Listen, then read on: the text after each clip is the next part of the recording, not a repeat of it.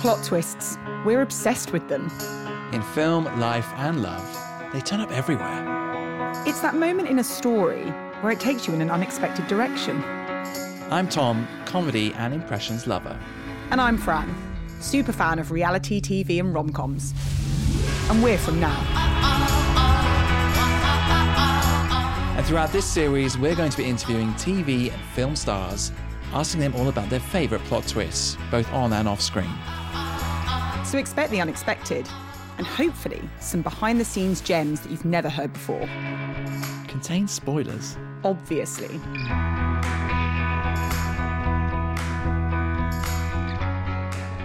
Our guest this week played one of the most lovable characters of all time, certainly to me at least. And when you think of the most lovable TV characters of all time, I'm thinking Uncle Phil from Fresh Prince, Phil Dunphy from Modern Family, Del Boy, obviously, maybe even Joey from Friends.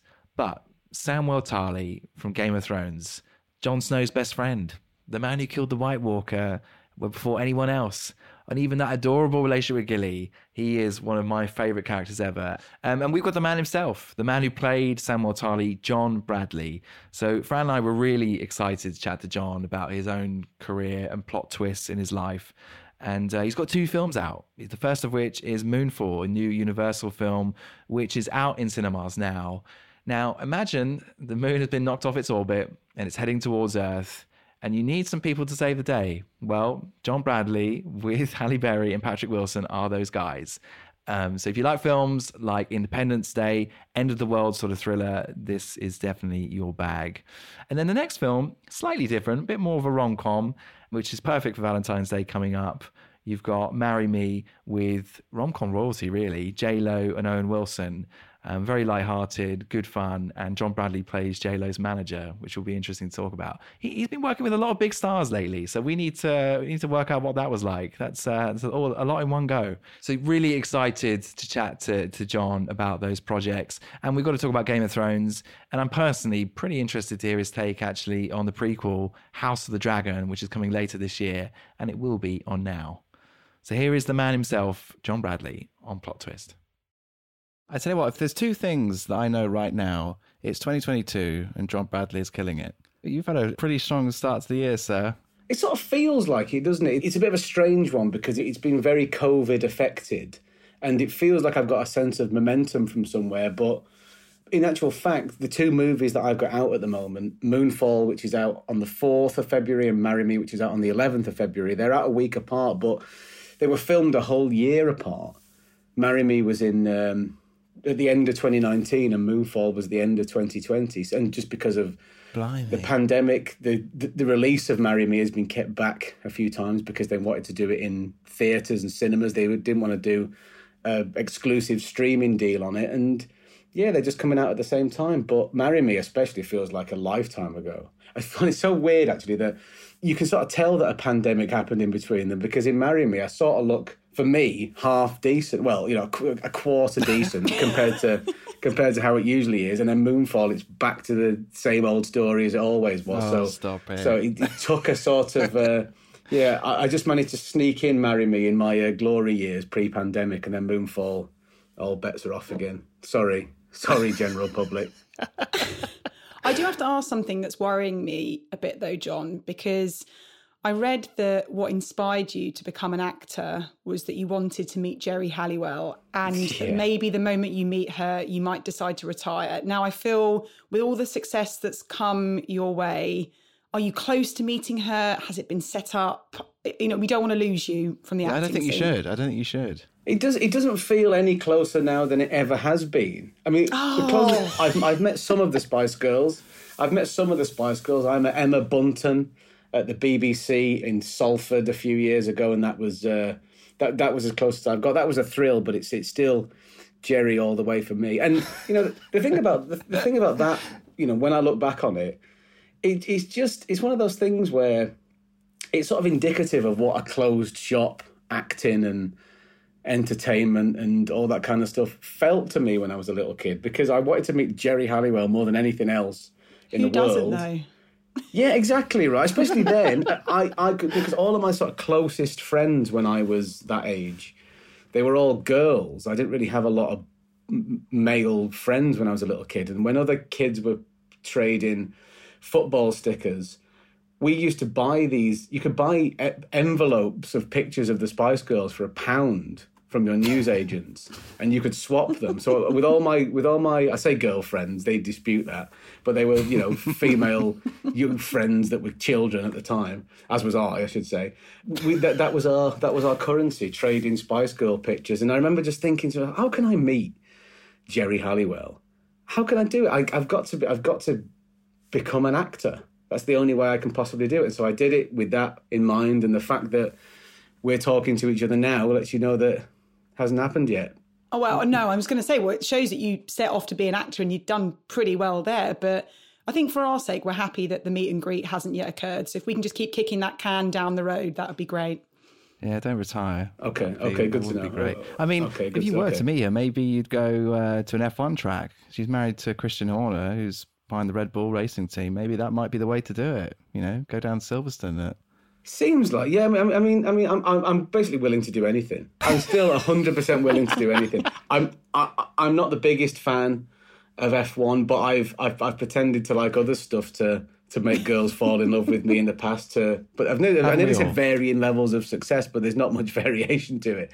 With minimal, with zero to minimal success, I'd say.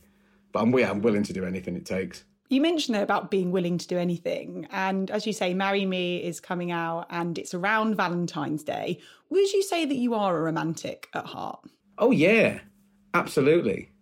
I think I definitely am. And I think, it took me a while to blossom into that because, I was quite a self-conscious kid and I was quite an anxious kid. And I remember, hearing... It's only when I have fallen in love in, relatively recent years that all love songs start to make sense. You know what I mean? You hear a lot of love songs when you're a little kid and you like them and you think, oh, yeah, that's a really nice song. And I sort of know what love is conceptually, but it's only when that happens to you that you hear songs and you just be like, oh, yeah, I totally get that now. And it took me a while to feel like that. But now I do feel like a romantic person. I'm making up for lost time.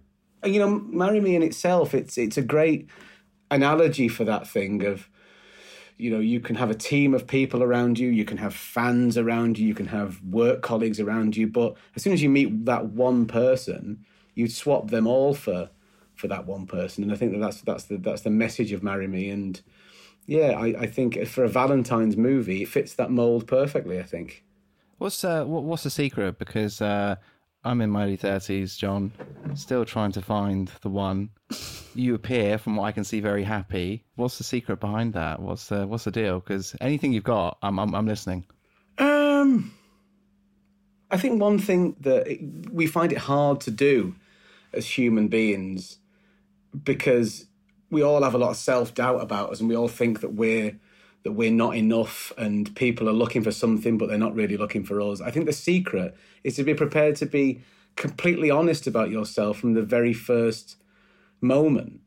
Don't try and be something that you're not necessarily, because you'll never be able to keep it up. I'm doing a couple of movies. I'm not a good enough actor to pretend to be perfect all the time. You know what I mean? I think the more honest you are at the start, the less pressure there is to pretend to be perfect all the time. And then the person, whoever it is, they'll accept you for your, failures and as well as your strengths. There's a great quote, I can't remember where it comes from. There's a great quote that says, "I know your faults and love you still." And I think that's sort of what my way of thinking about it is. If you're just honest, then you're never going to let them down. And they'll accept you as a complete package. I think it took me a while to come to that conclusion because I was a bit like, well, nobody probably wants me as I am. I've got to pretend to be something else. And then the more you do that, no, I'm not giving for sympathy. It's everybody feels that to some extent, I think. But you overcome that one day. Yeah, you overcome that one day, and then you're like, oh no, actually, I'm sort of all right. I'm sound as a pound. I think as well, almost the moment that you have that where you're like, I'm actually fine with who I am and take it or leave it. A lot of the time, that's when people end up meeting someone that's the right person for them, because they're not, like you say, trying to fit into a box for someone else or trying to be something that they're not. Exactly. I think that's where the pressure comes from, because you find yourself the pressure builds within you when you're denying a lot of your frustrations and you don't let some of your less appealing, as far as you're concerned, character traits out, and you think you have to be perfect all the time. Nobody can live up to that, and you've made a promise to somebody that you can't keep necessarily. And I think that's where a lot of that frustration comes from. So just sort of accept that you can be imperfect and still be loved. You can be imperfect objectively, but still be the perfect person for somebody, despite that. Oh, I love that. Yeah, it's lovely. Something else I want to ask you, John, I suppose it also related to Marry Me, is this sort of notion of fame. And there is this juxtaposition between Jennifer Lopez's character, she's this music star, versus Owen Wilson, who's a music teacher, and they end up getting married at first sight. And there is that sort of adaptation almost to fame. And the thing that was really interesting about you and your story is that reading that you finished university in 2010, finished at Manchester Met, and then within a year, you're into that colossal series that's Game of Thrones. What was that like for you in terms of adapting to fame and everything that kind of goes with that, especially in your young 20s? Yeah, it was a weird experience, and I'm not going to pretend that it wasn't a slightly strange experience. But when I first got the part, all my friends at home were really pleased for me, it felt like. And there was a lot of, when I told them I got the part straight out of drama school, it was my first audition. I'd only been out the first audition for it was while I was still at drama school. And then I started filming like 2 months after I left.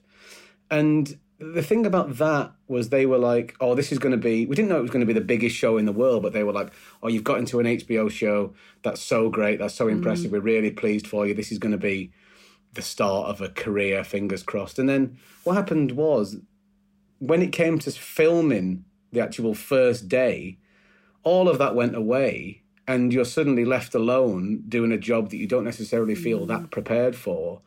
And then it's all about justifying the faith that the people in charge have put in you and not letting them down. And it came with a certain amount of professional pressure before there was any sort of pressure of fame. It was about, oh, you think I can play this part in this show, and now my friends have gone, they don't seem to be anywhere, there's no arms around me anymore, I've got to prove you were right. And so that brought its own pressure, really. And I got off to a reasonably slow start in Game of Thrones, in terms of I wasn't one of the characters that was right at the very center of it from the very first moment.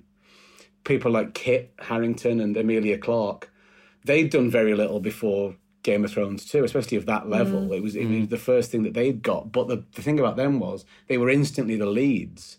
They were instantly the faces of the show and had all of the eyes of the world on them. But what was great about my character was, started off quite peripheral, started off in that sort of sidekick role, and very much Jon Snow's and Kit's right-hand man. And then as the series went on, became more prominent and got his own storyline over the course of the series. And that's when I was sort of gradually introduced to the idea of fame, but also gradually introduced to the idea of, leading scenes and leading a storyline. So I was much more capable to learn on the job without the sort of magnitude of all that pressure being on me from day one, really. So I had a very comfortable journey and very, very sort of promotion through the ranks of that show that felt organic, and every little step I felt like I was able to make it when I did make it.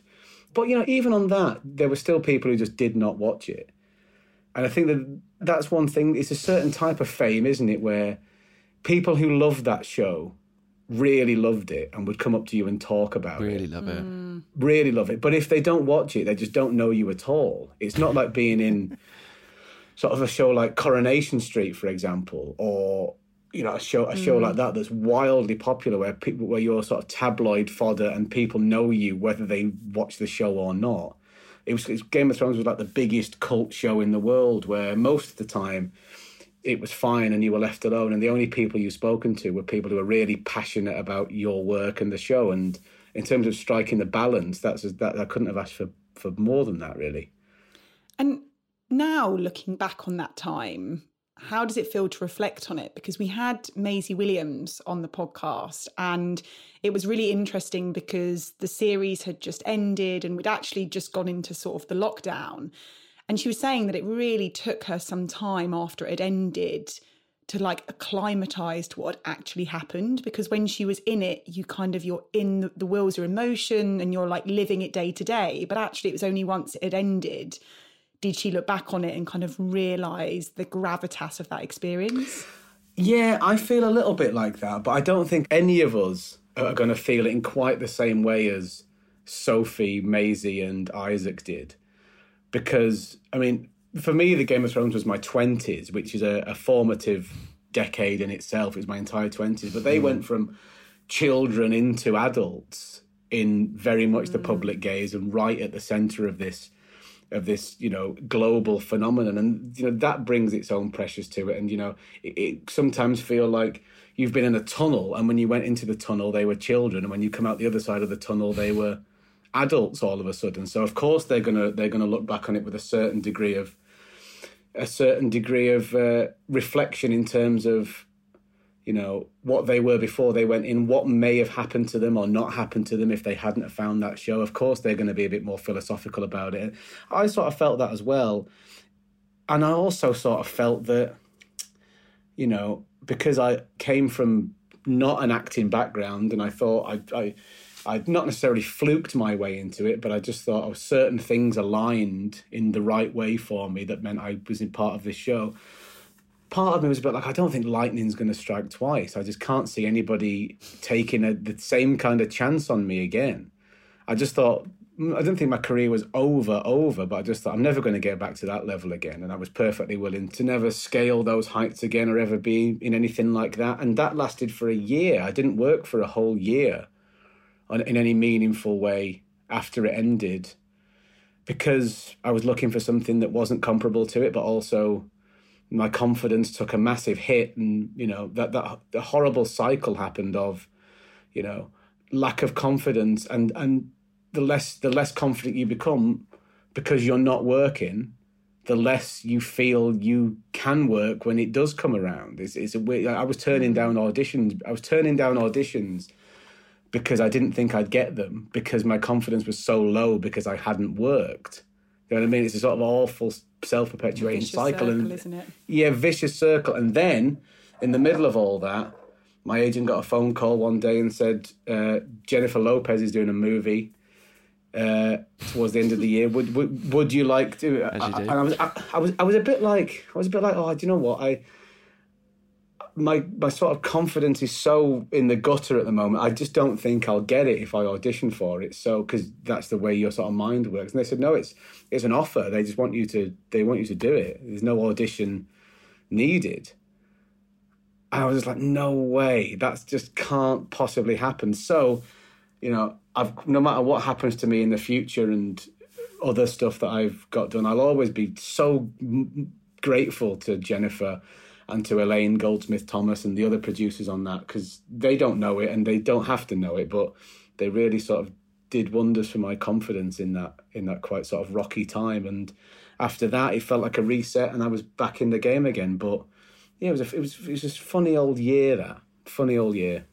I think that time in your 20s and 30s, I think generally for a lot of people, your confidence does fluctuate, doesn't it? It always will go up and down for different reasons, and you're still finding yourself, aren't you? But I mean, look, working with Jennifer Lopez, Halle Berry in The Moonfall, Roland Emmerich film, big production. I mean, that's going to build up your confidence. And I want to talk to you about that. But before we do, John, I've got to ask you a plot twist question. And we may have perhaps covered over that. But obviously in TV and film, we experience plot twists in different forms. But even for us as individuals, we have our own plot twists in our own lives. What, for you, John Bradley, would represent your biggest plot twist? It was the moment where, and I spoke about this before, but it's such a defining moment. The big plot twist in my life would be the moment where, after years of thinking that you're not going to get anywhere because you're overweight and because of the sort of way you look and because of, you look at actors and you think, oh, nobody really looks like me. I don't think that I'm ever going to get a seat at that table. and you get more and more down about it, and that's another vicious circle. What a plot twist it is that one day there are a couple of genius writers, producers in Hollywood who go, oh no, that thing that you hate, that's what we want. Exactly what we're looking for. You're exactly what we're looking for. And all the time that you wanted to be something else, you were perfect for us. And all that time when I was down about myself, they were looking for me and they found me. And I was perfect for that thing again. I was perfect for them as I was. And they taught me all about my own sort of self-worth and accepting myself. And yeah, what a twist that is, that the one thing that you want to change about yourself was the one thing that was the key to everything being better. Feels like a plot twist to me. It really does. I think it's just really lovely, actually. But we should all love ourselves, really, and of what we are and what we represent, whatever form we do take. I think there's something to be said for that. Yeah, because everyone's got something about themselves that they don't like. You can look at other people and think that they don't have any self-doubt at all, but we all do. And it's just about sort of accepting that even though you don't necessarily sometimes don't feel you're worth that much, you're worth that much to somebody else. You're priceless to somebody else, and whether that be whatever job you do, or whether that be in your personal relationship, or whether that be to your family, you're worth something to somebody else. So try and remember what you mean to other people. If sometimes you don't mean that much to yourself, it's sort of a universal lesson that might happens to be about my weight and about acting and stuff. But I think that it can be applied to life in general. I'm sure it can. I wonder what that younger version of yourself would be saying about the fact that you've got 2 massive movies to be released in the next couple of weeks that we're interviewing you for. Yeah, I don't know. I remember watching one Christmas Eve, probably about 25 years ago or something. I remember watching Independence Day with my dad at home. Yeah, if you'd have told me then that I'd be doing a movie with the director of that, I sort of wanted to be an actor in some sort of peripheral, conceptual way. I hoped I'd make a career out of it, but didn't think about, being involved with projects of this scale. If you'd have told me when I was 10 that I'd be directed by the director who's directing Will Smith and Jeff Goldblum as, alien spaceships blow up the White House, cut to 25 years later and I'm in a movie like that, I'd have just never believed you in a million years. I mean, let's talk about Moonfall, because it is obviously this big budget production. As you mentioned, Roland Emmerich, he's almost an auteur, isn't he? He's the master of this kind of genre where the world is on the brink of collapse, stunning visually, and there's usually a few brave people that are on a mission to try and save the world, of which you are one. You are one of them. That must have been, the cast and the whole setup, it must have been a pretty awesome experience. It was, and something that a lot of people say about Roland is, he makes the same movie a lot, and he, a lot of the same tropes are present in a lot of those movies. But what he is he's an expert, and very rarely in your life do you get to work with an expert who, nobody can tell Roland anything. Nobody can give him any pointers whatsoever about destroying the Earth, because he does it better than anybody else. And on the reg. Yeah, exactly. And that's one thing to work with an expert. But when you get there and you find that he's still kept so much passion and retained so much enthusiasm, and he's not jaded and he's not cynical and he's not complacent, he still wants to make the best movie that he possibly can and sort of refine what he does down to its purest elements time and time again. And I remember hearing a quote from, it was probably Keith Richards, it was one of the Rolling Stones, and they said, well, why do you still do it? After all these years, why do you still do it? And he said, well, every time we start a show, we want that to be the best one. And I feel that with Roland as well. Every time he plots blowing up the world again, he wants that to be the sort of apex of his mastery of that particular genre. And I don't know if Moonfall is that, but on the day it felt like he's more ambitious than he's ever really been before, because he's dealt with a lot of planet Earth stuff and huge landmarks getting wiped out and all of those classic Emmerich tropes that he invented. But with this one, he got to design the inside of the moon as well, which is something that nobody's got any frame of reference. Where do you begin with that? Exactly. Where do you even begin with that? Where do you even begin? It's complete carte blanche. How do you react to being in the moon? Because that's the thing. I mean, for a bit of context for the listeners, we should say some force has knocked the moon off its orbit.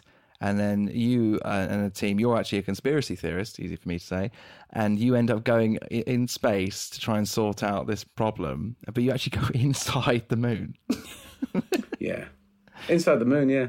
Yeah, because it's such a difficult thing to do that. It really is, because I've done green screen stuff before and I've done VFX stuff before, but on Game of Thrones, it was always something like, oh, you're looking out over these castle battlements and you're seeing thousands of figures, thousands of men, whether they be White Walkers or whatever, you're seeing thousands of people heading towards you.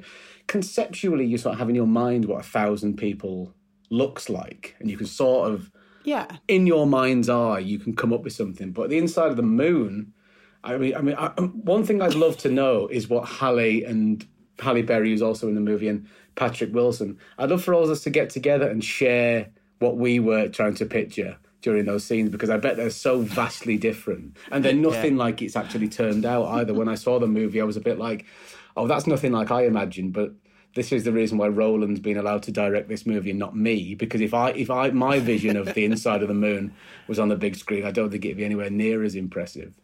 Well, I mean, the very premise of the film, though, is that you guys are in this sort of race against time to sort of save the Earth and whatnot. But would you say you're someone who is calm under pressure? Could you channel a bit of yourself into that character? Or are you a bit more like me, who is awful under pressure and I would crumble and that would be it? The Earth would be exploded and we'd be done. I think that the best thing that can be said about me and my attitude to pressure and pressured situations is I'm realistic enough to know when I can do something about it and when I can't. And if I can't, I'm not going to try. I think the best thing, if the moon was heading to Earth, somebody asked me the other day, what would I do if the moon was heading to Earth? I'd say the biggest favour I could do for the planet is to just stay out of it. Just don't even get involved in it.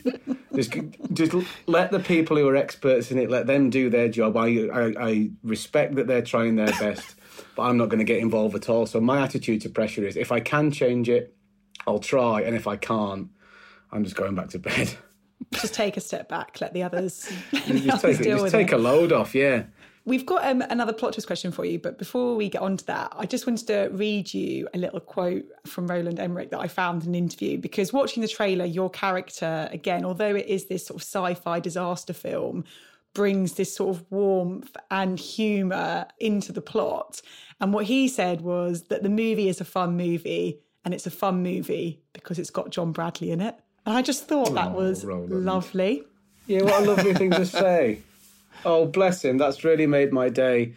I mean, yeah, it goes back to when I was a little kid again, that, you know, we weren't from a theatrical family. We didn't go to the theatre. We didn't watch drama on telly. Even we didn't even really watch films. We just watched comedy on like sitcoms, all the classic, you know, Only Fools and Horses and, you know, One Foot in the Grave and all the ones that people of our sort of generation coming from this country, what we grew up with. And before I knew I wanted to be an actor, or before I knew what an actor was, I used to watch these films, and I used to watch Laurel and Hardy in particular, and just think, oh, I don't know what they're doing, but I want to make other people feel the way they're making me feel when I watch them. And, you know, in these days when acting has become suddenly a very worthy profession, and a lot of people talk about, oh, well, what I get from it and how hard they work and, you know, how artistically fulfilled I was playing this part, I think the audience gets forgotten about sometimes. I think people forget that they're in service to an audience, and if the audience aren't entertained, then you've not done your job. And even in the sort of darkest and the most serious dramas, I'd like to find a way of entertaining an audience if I possibly can, because I think it's an overlooked priority, and I think it's still quite important. That's what makes us human, though, isn't it? That's what I think in any situation in life, that humour can actually just dissolve a situation, however disastrous it may be. Yeah, humour because you have to care about the characters at the heart of the destruction, otherwise you won't care that the destruction's happening. And a shortcut to make people care about you is to make them smile. As soon as you make them smile, there's a connection between you. And I've often said that in real serious drama and real serious peril, humour doesn't detract from the drama, it adds to it. When it's done liberally and economically, it can heighten the tragedy and heighten the jeopardy. It doesn't necessarily compromise it in any way. And it's funny you talk about that. You were entertained as a child and that inspired you. And it's actually incredible how many people we've spoken to on this podcast who have said exactly the same thing, which is they wanted to give people the gift that they had been given when they were younger and they were watching people on TV. It's amazing how many times that comes up. Yeah, it's really important. And that's the thing that can be said for Moonfall. And, for a lot of movies, a lot of people say, the thing about Roland's movies is, I was sitting there thinking, oh, well, that doesn't scientifically make any sense. The established laws of physics mean that would be impossible. And I'm like, it's not really... It's a movie. It's not really for scientists. It's for people who work incredibly hard all week and they've got a few quid in their pocket once they've paid their bills and they want to go out and take their mind off stuff. They don't want to be thinking about science when they're watching it. They want to have a good time, hopefully, and there's nothing wrong with giving people that. And Moonfall, there are some deeper elements to it and some messages if you want to look for them and you've got a mind that looks for those kind of things. But if you don't want to look for that, then you just come along and you can have some fun. It's no less worthy and it's no less essential to just try and give people a good time, I don't think. Well, you mentioned there about sort of inspiring people that you saw on screen. And I know that we've already covered Geri Halliwell off in the opener, so I'm sorry that we're probably going to have to remove her from this question. But the other big question that we like to ask from a plot twist perspective is, has there been anyone personally, like a person who has influenced you in an unexpected way or that people would be surprised to know was an influence on your life or your career? Okay, I'll tell you who it is. I'm going to put two people together here that not many people would expect to be put together, but I think that they both have performed a similar sort of function in my understanding of things. And they are Paul McCartney is one of them. And believe it or not, Sean Paul is the other one. Right? 100% true, because I think what Sean Paul and Paul McCartney do is they'll always find ways of phrasing a line of melody which takes it to a surprising place that you'd never expect it to go. There are so many examples where you listen to a Sean Paul song or you listen to a Paul McCartney song and you think you can guess the way that the melody line is going to end because of so many melodies you heard in the past. And the pair of them will introduce a note to it or a chord to it or a little bit of phrasing where you go, oh, never expected that in a million years. And it really wakes you up and it makes you really properly listen to it. And, those little changes where they just do it whatever they can to make their songs not boring and to make them interesting and to make them so much better than they really need to be. And I find that when I look at a script and I see a line, I always say to myself, oh, there's an obvious way that you can say that, like a naturalistic way. But if you give it a slight twist or a slight pause somewhere or an inflection that's ever so slightly wrong or ever so slightly colourful or doesn't quite play into a naturalistic beat, it really makes it sing like a piece of music. So quite often I'll discard the obvious way to say something and look for a way that's not obvious, but still performs a function within the scene, but it's just a little bit heightened and just a little bit out of the ordinary. And, those two and musicians who do that, they've really inspired me to do that, to just not settle for the easiest option, to look for something a little bit more colourful and a little bit more interesting. And I think they both do that. They're a combo that you wouldn't put together necessarily, but I think they've got more in common with their... I love that you have that. In a songwriting approach. Sean Paul is a vastly underrated musical technician, I think. There's so many examples that I could go into, but I'd have to play them to you, and then I get very theoretical about You it. can sing them if you want. We're open to a bit of singing on the know, like the podcast. drums. That's the thing. I could sing them in theory if I wanted to, but I can't sing them in practice. But you just have One to. for another time. Yeah, you'll have to just trust me on that one. But it is true, and it's genuinely my approach to it when I'm preparing for my work. No, I like that. Certainly we'll put those two together, but I can get that. And also, I guess it's what makes everything original, doesn't it? In terms of how you take on a script and perform it and how they put their music across. Just before we wrap up, John, I want to ask you one very quick thing. I know you're very fond of Game of Thrones and fond of Samwell Tarly and that character. Obviously, later this year, there's going to be a prequel, House of the Dragon. Are you excited for that? It's on your watch list. That's something that you're going to be tuning in for on the first night? I'm really excited for it. But, there is a part of you and a part of all of us who are involved in Game of Thrones where there's going to be something a bit bittersweet about it as well, I think. It's going to feel like, time's moved on and the brand has moved on without us. It's going to be a little bit like, when you move house and you drive past your old house and you see other people in there and they've changed it and they've redecorated and you recognise it, but it's very different, and it's a symptom of the temporary nature of life that stuff moves on without you. So I know Miguel Sapochnik, who's in charge of it. He's directed a lot of our best episodes. I know members of the cast, so I know it's in very, very good hands, and I hope it's going to be a success. And I'm sure it will be, but there'll be a little bit of bittersweet edge to it. But it's weird how the continuation goes on, because I'm making a show at the moment with Benioff and Weiss. I'm filming their new show. It's called Three Body Problem. So it's just a weird thing that as that's a really ambitious show as well. And I really hope it's a success for them, because I just think that, they've been given a bit of a rough ride in the last few years. And I'd love to see them get back to where they deserve to be in terms of people's opinion of them.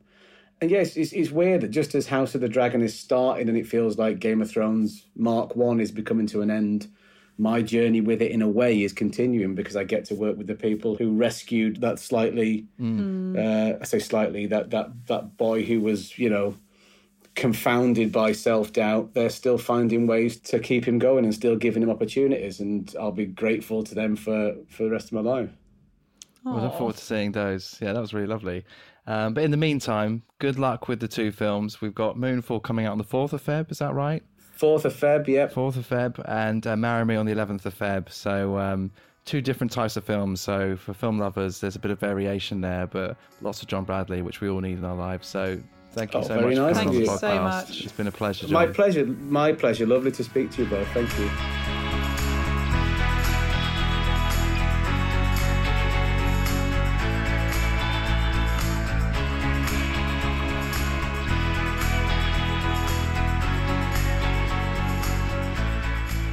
A big thank you to John Bradley. What an amazing guest. And I tell you what, I said before, he's played one of my favourite characters ever in Samwell Tarly. I think he might be one of my favourite human beings ever. He was just such a lovely, considered, warm guy. He was absolutely brilliant.